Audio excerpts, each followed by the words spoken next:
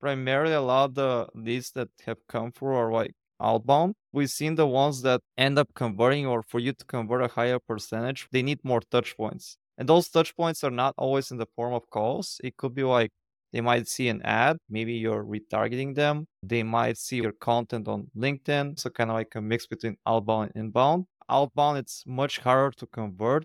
It takes longer. So when you're getting those people inside the funnel, percentage will convert now, but the ones that you want to nurture longer, it's good to keep them on through engage them for different types of content. It's you need to have more inbound. Just outbound won't do it. We won't know if it was like outbound. But then once they go into the website, that's where the inbound team can do their magic too, along with the outbound team, because that person will get retargeting messages, retargeting ads, and it takes time, but it does help you build awareness too if it works well with inbound. And especially with teams, it can be a good lead machine. Every SaaS company plays for high stakes, but what does it take to dominate the market right now? Welcome to Paris Talks Marketing, the podcast where we dive deep into the latest trends and strategies in SaaS marketing that are really working today. I'm your host, Paris, and our guests are SaaS CMOs, founders, and specialists, and we discuss one trendy topic in the industry per episode. Ready to unlock the true power of marketing strategy? In this theme, we'll explore the world of cutting-edge marketing strategies and tactics that are shaking up the SaaS industry. We'll share insights on testing new tactics and uncover the latest developments from digital landscape giants like Google, Facebook, and LinkedIn. We'll also explore how AI is revolutionizing the digital landscape and transforming marketing tactics. So grab your headphones and get ready for a marketing strategy masterclass with Paris Talks Marketing. Hi, everybody. Welcome back to another episode of Paris Talks Marketing. Today, I'm really excited to have two guests with me, Kien and Alexander Ivanov, who are the two co-founders of HyperGen. HyperGen is an outbound lead gen company that helps businesses close more deals through intent-based cold emails. Guys, welcome to the show. Thanks for having us, Paris. Yep, excited to be here. And so what you all started, what year did you all start HyperGen?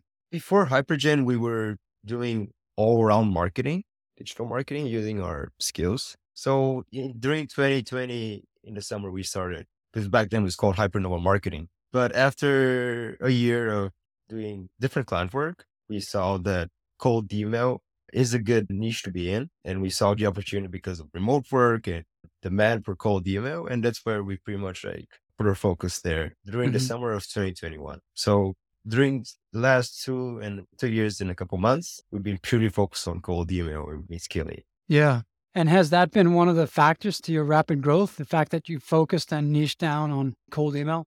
Yeah, I would say so because of, a lot of factors, like especially when you're starting out initially, there's so many agencies, it's super hard to compete. So one, it's very hard to stand out when you have multiple services. Two, it's super hard to streamline that service internally and make it good enough so that you can scale. I can tell you that even with one service right now, it's still very hard because at the end of the day, it's like a people's business. So a lot of things can go wrong. So you just need to perfect it. So I would say that decision definitely had a big impact on why we're able to grow. Yeah, I can say from my perspective, we offer multiple services and it gets very difficult because you have different workflows and there are a lot of other possible points of failure or complication. But these are the trade-offs, I guess. When you think about agency niching, there's multiple dimensions of niching. You can niche into an industry, or you can niche down into a service, as you all have done. You can niche into a geography, perhaps. Maybe you can just be local for your city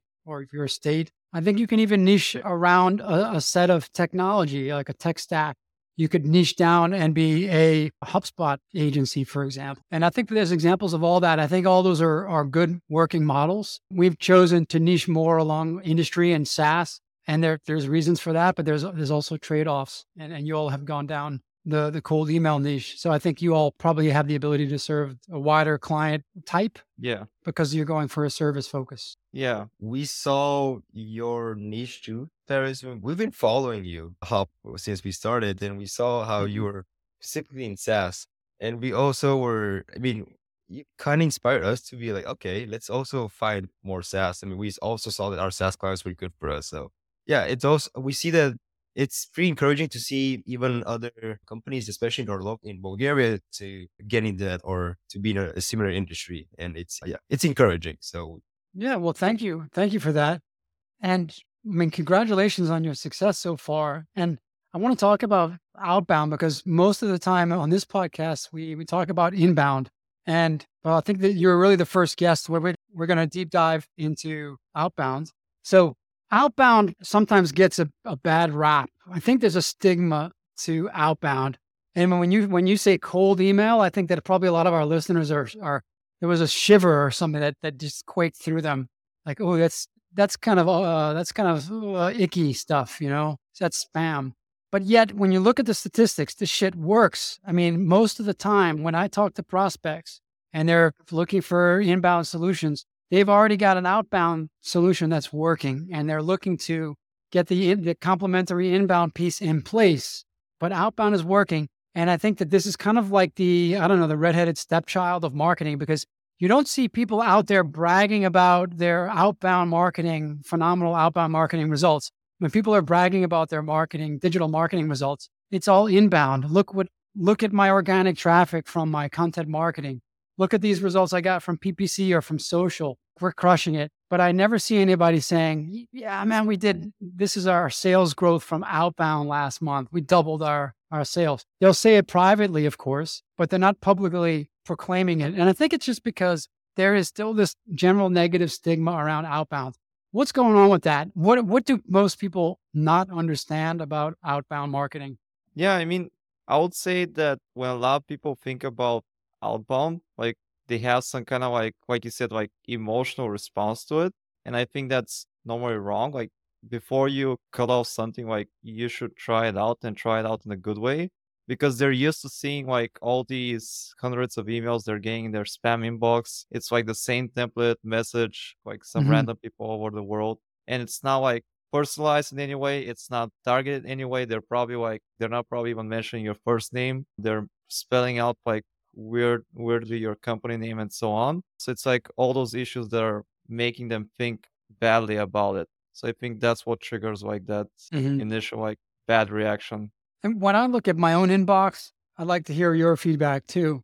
I mean, I can see that outbound cold outreach has grown phenomenally even in the last 2 or 3 years, just based on the volume of outbound cold emails that are coming into my own inbox. 90% of those emails are still not starting with hi Paris, which is so easy. So even I still open most of the ones that are opening with hi Paris, only because that little bit of personalization that requires almost no real effort or skill, it still puts them in the top 10 percentile of those marketers. So why does so much of the industry still take such a lazy approach to this? Is it really purely about volume?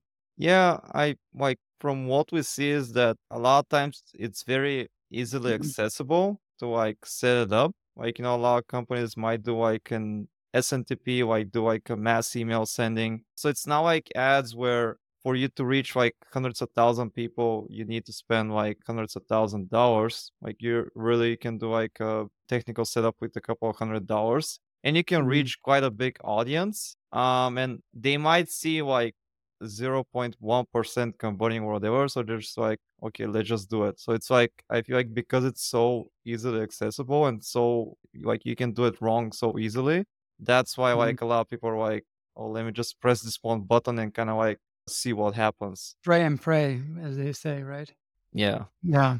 Now, yeah, you've got this spectrum of you got spray and pray on one end of the spectrum. On the other end of the spectrum, you might have like a hyper ABM where I would research somebody's profile and company for one full day and then write them a series of extremely detailed, focused, hyper personalized emails. And neither one of those is really a winning strategy, in my opinion. How do you determine where is the right place to land on that spectrum between volume and personalization? Yeah. So we kind of see it as in like buckets of depending on the size of prospects you want to go after, or depending on like your total addressable market, right? But we try to aim for like, let's say buckets of like 1,000, maybe up to 5,000, maybe up to like even 10,000 audiences ideally, because at that point you can start kind of like to segment. Let's say like good segments you can start thinking about is like maybe people that are new hires. So that recently people that recently switched jobs, like they tend to like to spend a big chunk of their budget within the first three couple of months when they're in position. Maybe people that are hiring for certain positions, right? Let's say, just say, like in your Mhm. case, you're running a PPC agency. Maybe we look for people that are hiring like PPC marketeers. So at least you know there's some kind of need there. Mhm. And you can start thinking about other things, like if they're using like a certain technology. I think that's also really great. Let's say you're a SaaS tool and you integrate with something like HubSpot or Intercom. Now that's like a gold mine because they already have Mhm. a huge audience. And what your tool does is that it makes the Intercom or the HubSpot more effective. And now that you have the information, even though it's a batch of 10, 20,000 prospects, you can now personalize your message a lot more because you can play off your product or your service based on like the tech that they're using. What have you all seen most effective when it comes to that type of filtering? Is it you mentioned three things there, and I'd be interested to see which of those three things tends to work most. The first thing that you mentioned was that somebody's new to their job. If somebody's new to their job, they might have a new team. They're eager to prove themselves. They're looking for partners and vendors. They might want to shake things up. They might want to shake up the status quo at their new job. So you would think they're a little bit more open to meeting somebody new and seeing something fresh and bringing something fresh into their new organization.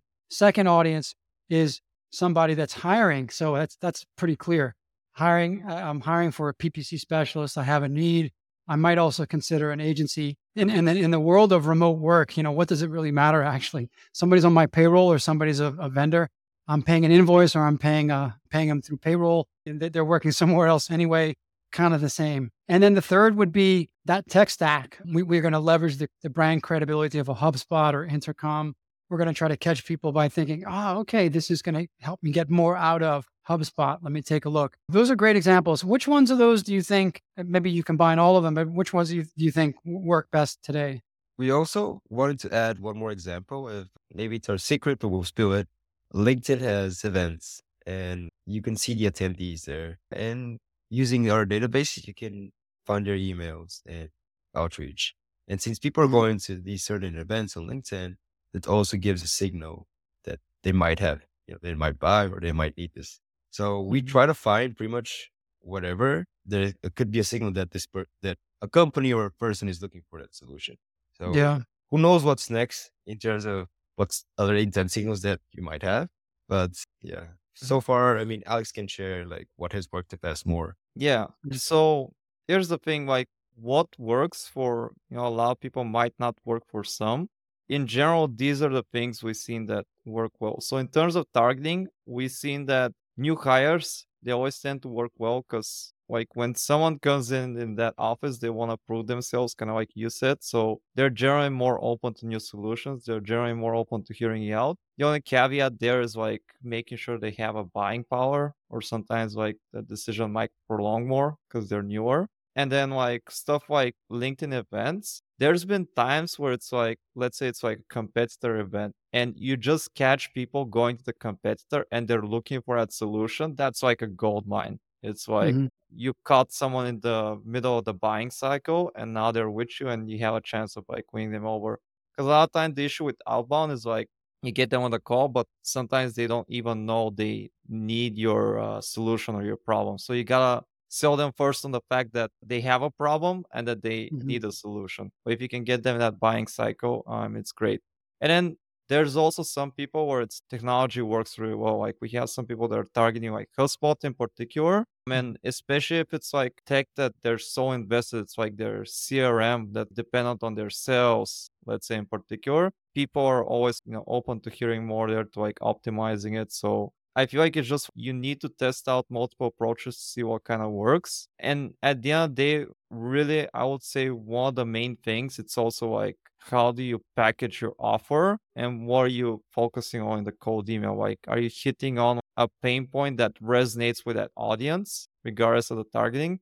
And do you have a good offer? I can tell you there's people we work with that they give out grant money, like basically free money or let's say like, they offer a free audit. And Mhm. with those types of offers, you're just getting more hits because you're offering value like right from the get-go. We offer a free audit as our primary offer, and I feel like we're copycatting so many others because a lot of other agencies do that, but it does seem to work. What is it about that? I mean, I guess it's we're always looking for something a little bit more innovative, but is that something that works pretty consistently well? An audit, a free audit. Yeah, I would say so because still a lot of companies, the call to action is like, are you open to a quick call? Or you want to take a look at this case study or whatever? A Hmm. free audit, it's literally like, what can I lose? I'll get on a call and worst case, just get some information that might be helpful, might be not. But it's like I have nothing to lose. Like I feel like it's how it is Hmm. in real life, like when you go up to someone, when you don't try to take, but try to offer them something first, where it's like proving that you can solve their problem. Maybe sending like a meme, like some kind of humor to like make them laugh, like offering some kind of value, then people are like more likely to respond and want to engage back with you. Hmm. It's Yeah. a funny analog. Free samples at Costco or other places. You give them a free sample, like you see, okay, these guys think like that. Maybe I should get the full Yeah, sample. that came up in one of my other recent podcast interviews. That analogy of the supermarket, people are. I would normally not go and try this sausage or whatever, but I'll never turn down a free sample. And then you try it, and oh yeah, that's not too bad. And how much is that? All right, I'll throw it in the basket. And I kind of feel a little obligated anyway because I just ate this Yeah. thing for free, and then there's a little bit of a kind of a pressure now. Nice person is standing there saying, "Oh, I'm glad you liked it." We also see that since you guys have a good reputation amongst the SaaS community too, you have your podcast, Paris, people know you. Hop is specialized in SaaS too, and it also helps a lot. Free branding, when they check your website and see, okay, these guys are SaaS focused. These guys know what they're doing. So, like, as a customer, I will be more prone to get an order from you compared to another general digital marketing agency for sure. Yeah. Well, that's a good Niche. point too. I mean, to back up, to have the credibility on the website and on LinkedIn when people are going to go research who's Oh, really behind this. yeah, and that plays a role in outbound too. We've seen that some clients that have good credibility beforehand and they know them, people are more like, Mm. or they respond more, or they even like close more deals with that. Yeah. Let's dig into the nuts and bolts a little bit more. The cold email, usually how long are your sequences? How many emails and spread over how long of a period?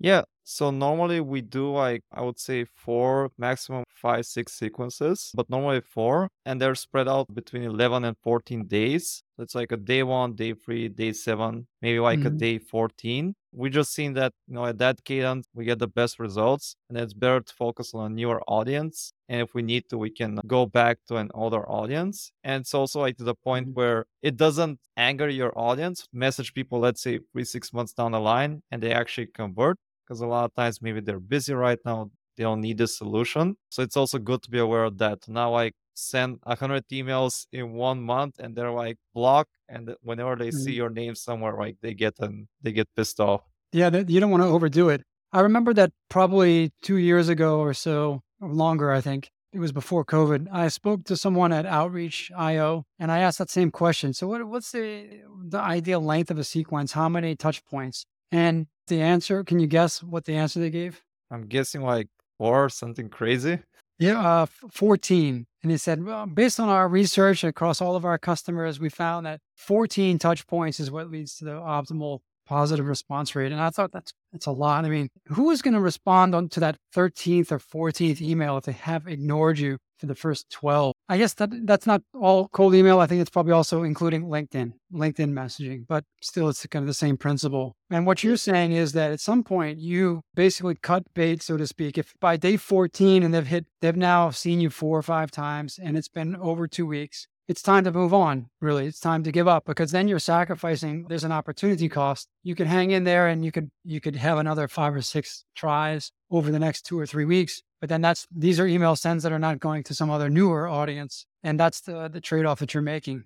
Yeah, and because our thought process is also like down the line, maybe some kind of event comes up, right? Maybe it's better to find these people on like a LinkedIn event. Maybe they switch a position. Maybe there's some kind of like change in regulations. Let's say a government regulation change. For example, you're targeting cannabis, and maybe now they can start selling online. So it's better to wait. Yeah, or Which third is party coming. cookies are disappearing. So it's better to wait down the line, that trigger to happen, target them then, write your message then, because you'll be a lot more targeted versus now. I can't think of like 15, emails to write that would be relevant to them realistically. It's better like, yeah, to wait for the right moment. Yeah. And what other types of personalization do you all incorporate? Do you ever incorporate something that has to do with their company or any kind of recent news or anything noteworthy about their industry, perhaps? Yeah, so it can be a lot of things. Like I said, like it could be a regulation change, which is always big. Recently, what we started playing around with more is like with ChatGPT and AI personalization. You can use Mhm. this tool to Clay, where it takes in the information from the company and it can actually personalize based off of that. So let's say I'm a video marketing agency and I can ask ChatGPT, like, create for me three unique video ideas for this company based on their description. So it could be like Mhm. a unique type of personalization like that, which still is kind of like iffy. Like you need to, write in the right prompt and whatnot. With new hires, you can always say, congrats on your position, or now that you recently switched jobs, and you can kind of like link your whole text to that. It could be something like from the title. Let's say you're targeting HR, but there's people that are global HRs. So now you could speak specifically about that. Hey, because you have employees like across multiple countries, maybe you need a cheaper EOR provider, let's say, or even other custom stuff. Let's say someone is targeting specifically hybrid companies. We can also scrape that information and kind of play off of that. So really, depending on the client, we try to find like, different ways to like personalize and the basic Mo- Mhm. stuff, even like, you got your Mm. funding, congrats. A lot of times he would be pretty much like around the person position and how can we help him make an impact in the company that he's at and make him look better in that Mhm. sense. So end of the day, we write with people and we try to convince people that it's easiest to, change the company.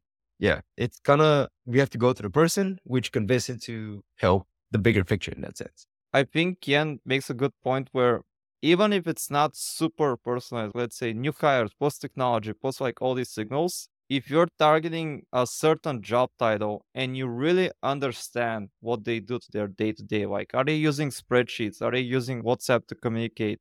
And you give them a solution that saves them time, money, makes them look better. You really describe that in 3 to 5 sentences, they're probably a lot more likely to react versus like, you did some kind of like AI personalization, even if it's like a mass email to like 1,000 job titles, because it's like you really understand them when you send this message and they feel that. Now, a quick word from our sponsor. The Paris Talks Marketing Show is affiliated with Hop Online, a performance marketing agency focused on high growth SaaS and other recurring revenue based companies. If you like the flow of this conversation, you may want to consider jumping on a discovery call with someone at Hop Online. A discovery call is similar to my podcast interviews in a lot of ways. We'll get to know your business goals, competitive landscape, and marketing needs. And you'll almost certainly come away with some new ideas for how to accelerate your customer and revenue growth. If you're interested, go to hop.online, that's hop, H-O-P dot online, and book a discovery call with one of our strategists today. Now, back to the episode. Well, let's pull back out to the strategic level now. Let's talk about the interplay between outbound and inbound. A lot of times I tell prospects on calls, and they tell me they're doing outbound. And I say that actually, if you do inbound, it can make your outbound work better. If you also have a successful outbound strategy, that can empower inbound. So one plus one equals three in a lot of cases. How can inbound benefit from outbound and vice versa? Yeah, I mean, we've even seen it ourselves. Primarily, a lot of the leads that have come through are like outbound, but we've seen the ones that end up converting, or for you to convert a higher percentage, they need more touch points. And those touch points are not always in the form of calls. It could be like they might see an ad, like maybe you're retargeting them. They might see like your content on LinkedIn. Even we ourselves, like we started doing like podcasts. We had you there, of course. We're planning on bringing like cold guests there to talk them. So kind of like a mix between outbound and inbound. And at the end of the day, like outbound, it's much harder to convert. It takes longer. So when you're getting those people inside the funnel, percentage will convert now, but the ones that you want to nurture longer, it's good to keep them on, through engage them for different types of content, so like ads for your website, maybe blog posts, maybe for like the podcasts and so on. So we're seeing that the way it's evolving, it's you need to have more inbound. Just outbound won't do it, especially in a tougher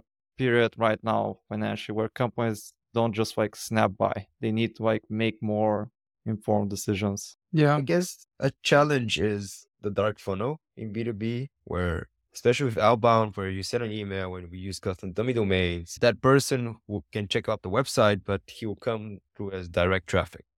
And we will know if it was like outbound. So Yeah, this because is going to be, redirects, or just they later on, they just see your email. Okay, let me just Google these guys. But then once they go into the website, that's where the inbound team can do their magic too, along with the outbound team, because that person will get retargeting messages, retargeting ads. They will also get emails. And even if it stopped in 2 weeks, in 2 months, where we like to do also remarketing campaigns in cold email. They will get another email. They'll continue to get ads, and it takes time, but we see that it does help you build awareness too, if it works well with inbound. And especially with teams, it can prove very positive long term. Yeah. It can be a good lead machine. Wait, you just mentioned something interesting, remarketing. Does that mean that when somebody goes to the website, even though it would show up in analytics as a direct hit because they're typing in or Google searching the dummy domain, and that's going to eventually redirect them to the primary domain, which is will show up as a direct traffic. Are you able to remarket to that person after? Can you find that? I mean, in terms of inbound or outbound? Well, when outbound triggers a search for the brand, or somebody simply types in the dummy domain, and that would gets redirected to the primary domain. That's coming. That's basically a remarketing. That's like remarketing, because somebody came to your website and you know it, and then you want to remarket to them. But it's showing up as a direct source is direct in analytics. Yeah, we used to try it, but that's where we need to include links. Yeah, which jeopardizes the email deliverability. And in some cases, prospect will actually use the dummy domains, and they will show up as, I think analytics sometimes shows up as referral traffic, where you can see another dummy. But what we've seen is that you don't expect when you reach out to 5,000 people, you get 5,000 traffics or 5,000 website visits. What we've seen is that maybe for some clients where we get access to it, we've seen only 10% at most visit, or actually will show up in the referral. So that's why we've seen that you need to do more volume or outbound to actually have a good retargeting audience. Yeah. And I mean, this is something like, truth be told, that we're still playing with ourselves. There's software where, first of all, you can get more of their personal emails, which you can use to target them more on ads, because we work with their business emails. We can't email personal. And there's also software that can identify visitors, which you could also potentially play around with. Let's say you see like the same company you message, they're visiting your website. Then it could be like, maybe you trigger like a retargeting event of that company. Have you guys tried Lead Feeder or something similar? Yeah, we use Lead. I think it's Lead Info. Yeah, Lead Info is what we use. It's a similar tool. It uses an IP address lookup to identify the company that's visiting the site. It shows you all the pages they visited, time spent, but of course you don't know who it is. But if that also correlates or overlaps with a company that was on a recent outbound campaign, then very high chance that's what triggered the visit. And a lot of these are coming direct. So actually, when I don't look at my reports too often, but I know that there has been an uptick, and I think that is probably because of the outbound activity. I guess the danger of this is the rabbit hole of over tracking individual companies and people get obsessed with it. I mean, when we used to be in the house of Alex, it was very similar to synergy, inbound and outbound. And Alex was like, "Hey, we got this email, or we sent an email to this person. Can you check if they visited our website?" And I have to dig in through analytics, individual sessions. Yeah, I wanted to see that too, excitement. But yeah, we were able to find some, but most of the time it was tough to really pinpoint if they actually visited the website too. So this is going to be interesting how it's going to evolve, and we would love to see a solution come over that. I think there's some guys that are trying to do it, but I forgot the name of them. Hockey Stack. I'm not sure. Okay. Yeah, Hockey Stack. They're trying to identify the individual that visits. Yeah, they pretty much try to get every touch point from B2B, but not sure they can track from cold email because these are new solutions that are coming to the market, especially for the B2B attribution. Yeah. Yeah. Realistically, it's probably best to work with the people that respond positively. Like at the very least, add them on LinkedIn, so that they can engage on the content there even if they don't convert. And then like try to capture like some demand from your website as well. Because you know that if they input their email, at least like they go into your HubSpot or something and you can get them from there. And on the people that responded positively, maybe also target them via ads. And then once you like do it, I guess for a couple of months or a longer period of time, you'll have kind of like a warmer audience. Like there'll be that waterfall effect. Yeah. I have some thoughts here also about in the overlap of inbound and outbound. And I think it has to do with audience building because we are in about a year, hopefully we're going to enter a post third party cookie world, and audience building is going to become more and more prevalent, and the use of first party data using first party data to create audiences, and the ad platforms are becoming more and more automated. So what really matters is not what you do in the platforms, it's what you can feed the platforms from the outside. And the first major input is audience, first party data driven audience data. That's where I see outbound having a major capability to assist inbound, because typically, outbound SDR teams in an organization, they spend their time using tools like Zoom Info and Apollo and the others to build these massive outbound lists for outreach, and they're getting companies and contacts. And that's a major asset basically, because they're doing all that research to identify the ideal customer profiles, the ICPs, and then segmenting them in certain ways. Most companies that I talk to that are doing all that work with their SDR teams for outbound and building all those well segmented lists, inbound doesn't touch that at all. So it's simply a matter of really taking that work that you've already done on the outbound side with those segmented audiences, and then moving that over to inbound and giving those audience lists to Google, to LinkedIn.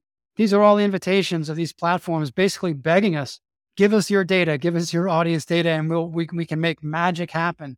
But so many companies aren't doing it. And to me, that's the biggest opportunity for inbound to benefit from the work of outbound. It's to take all that audience research and leverage it, because these custom audiences will always outperform any of the off-the-shelf pre-selected audiences that are pre-built into the platforms. If you go in LinkedIn and you say, I don't know, select computer software industry, that you might think that's SaaS.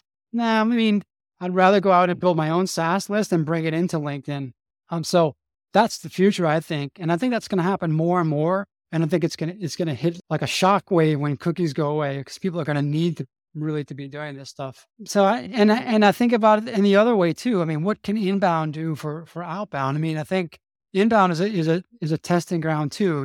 You're constantly testing ad copy, headlines, different content ideas. When something hits, I mean, if you write a really great, unique piece of content and you start getting ranked and get traffic for that, maybe that's something that you should incorporate into your outbound sequences. Or there's a lot of other examples too. But I do see it still that in larger organizations, including SaaS, there are so many silos. Outbound is a silo, and inbound is a different silo. They're not sharing data.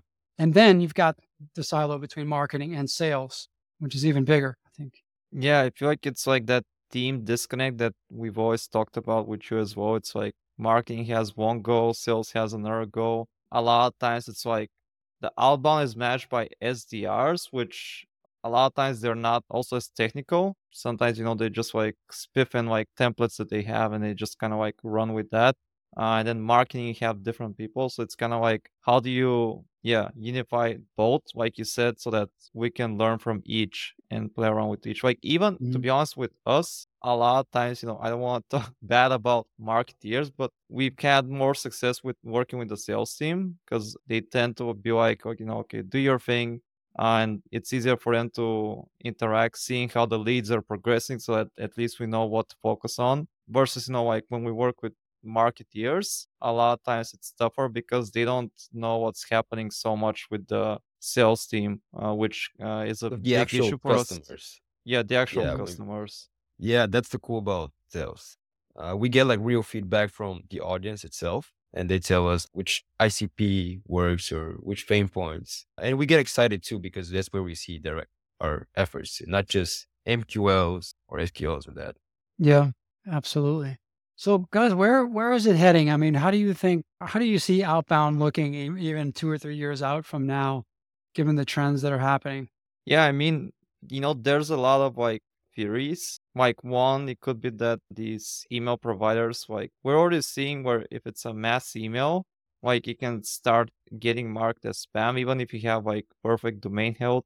So you, for example, have to like shuffle the wording that you're using in there. So for you, maybe like for you to get in the inbox, you might need to start using more AI where you personalize the email a lot more. So it's like, Mm. are you gonna run it through that chat GPT? And we're also seeing that it's like with the ad platforms, like there's more and more competition. So it's getting tougher and tougher. So you just need to be better and better at it. Like you need to personalize more, you need to be more specific, you need to write your emails better. But in general, we're still seeing the same trends, like, being targeted, short and simple emails, like 3 to 5 sentences, one call to action, one pain point. And then also having that mix of not just like purely outbound really helps, like having that also that social proof, like when they go to your website, when they check out your LinkedIn. But we still think it's here to stay. It's just like you just need to keep getting better at it. You think at some point, a few years down the road, that almost all business communication will be written by AI? Every email, every ad that you see, every landing page copy or website. Do you think that's possible? That like, 90% of what we read in business, at work, every day will be generated by AI. I feel like will become more effective, but Mhm. I don't think you will fully replace everything. Because I feel like at that point, what are we gonna do? Like we'll have Yeah. robots writing the copy, robots reading the copy, and then Yeah. And robots like buying for us. I mean, end of the day, cold email is its conversational style. And we believe that robots cannot change the way that we talk. Let's say I talk to you, I talk to Alex, and the human touch will not be replaced. That's why people are scared that, oh, we'll be replaced by AIs, that it will just make us lazier, but at least it better make us better communicators. Yeah, I think at some point it's going to reach a point of not saturation, but it won't be able to go too much further, and there'll always be a need for a human assistant or human in the loop, as they say, to give it a little sprinkle of personal touch. And even when that little sprinkle is missing, it will be noticed. Like, how can AI replicate Alex's humor? He uses a lot of puns and images. I'm not sure how can that be replaced. Yeah, not at least not today. Yeah, great. Well, guys, this has been great. What did I not ask you that you wish I would have asked, or what else do you think could benefit our listeners? I would say maybe for email, like some of the things that we just always tell our audience is, always make sure you have a good technical setup as well. So, we talked a lot about like how they can run their emails, what they should be doing in terms of targeting, but always make sure you set up like your SPF, DKIM. That's like making sure the emails are landing in the inbox. 'Cause that's always the first step. And that's what makes people think your emails are legit as well, because a lot of the people go into spam. So yeah, just always be aware of that technical setup and make sure that's set up properly before you start sending out emails. And do your email warm up, as we call it. Mhm. That's what raises your reputation. Make sure it doesn't go into spam, kind of like raising your SEO. Another big thing, never use your own domain for sending out emails. Create other domains, roam those up, burn some of those. You can always replace them, but you can never change your main domain, or it's very hard to get it back once it's burned. Last thing is work together with the sales and inbound team. If all three teams work together, there's where the magic happens. And Mhm. there's a lot of feedback going through. Yeah, I definitely agree with that. Lay the technical groundwork for success, break down the silos between the other teams, and let the information flow. Great. Well, guys, this has been really great. I think for our audience, especially as a topic that we rarely touch on, this is also, I think, you all have revealed some secret sauce, which I really do appreciate. Outbound marketing is a very, very important tool in the toolbox. It's a major channel, and it can work even better when your inbound is clicking as well. And you've given us a lot of great insight into that. So thank you for that. And we'll be talking to you all soon. Thanks for having us, Paris. Another great episode in the books. Hope you enjoyed it. If you want to get notified when future episodes drop, be sure to subscribe to Paris Talks Marketing on your favorite podcast player. And to learn more about our growth marketing agency, visit hop.online. That's hop, H-O-P.online. Have a great day.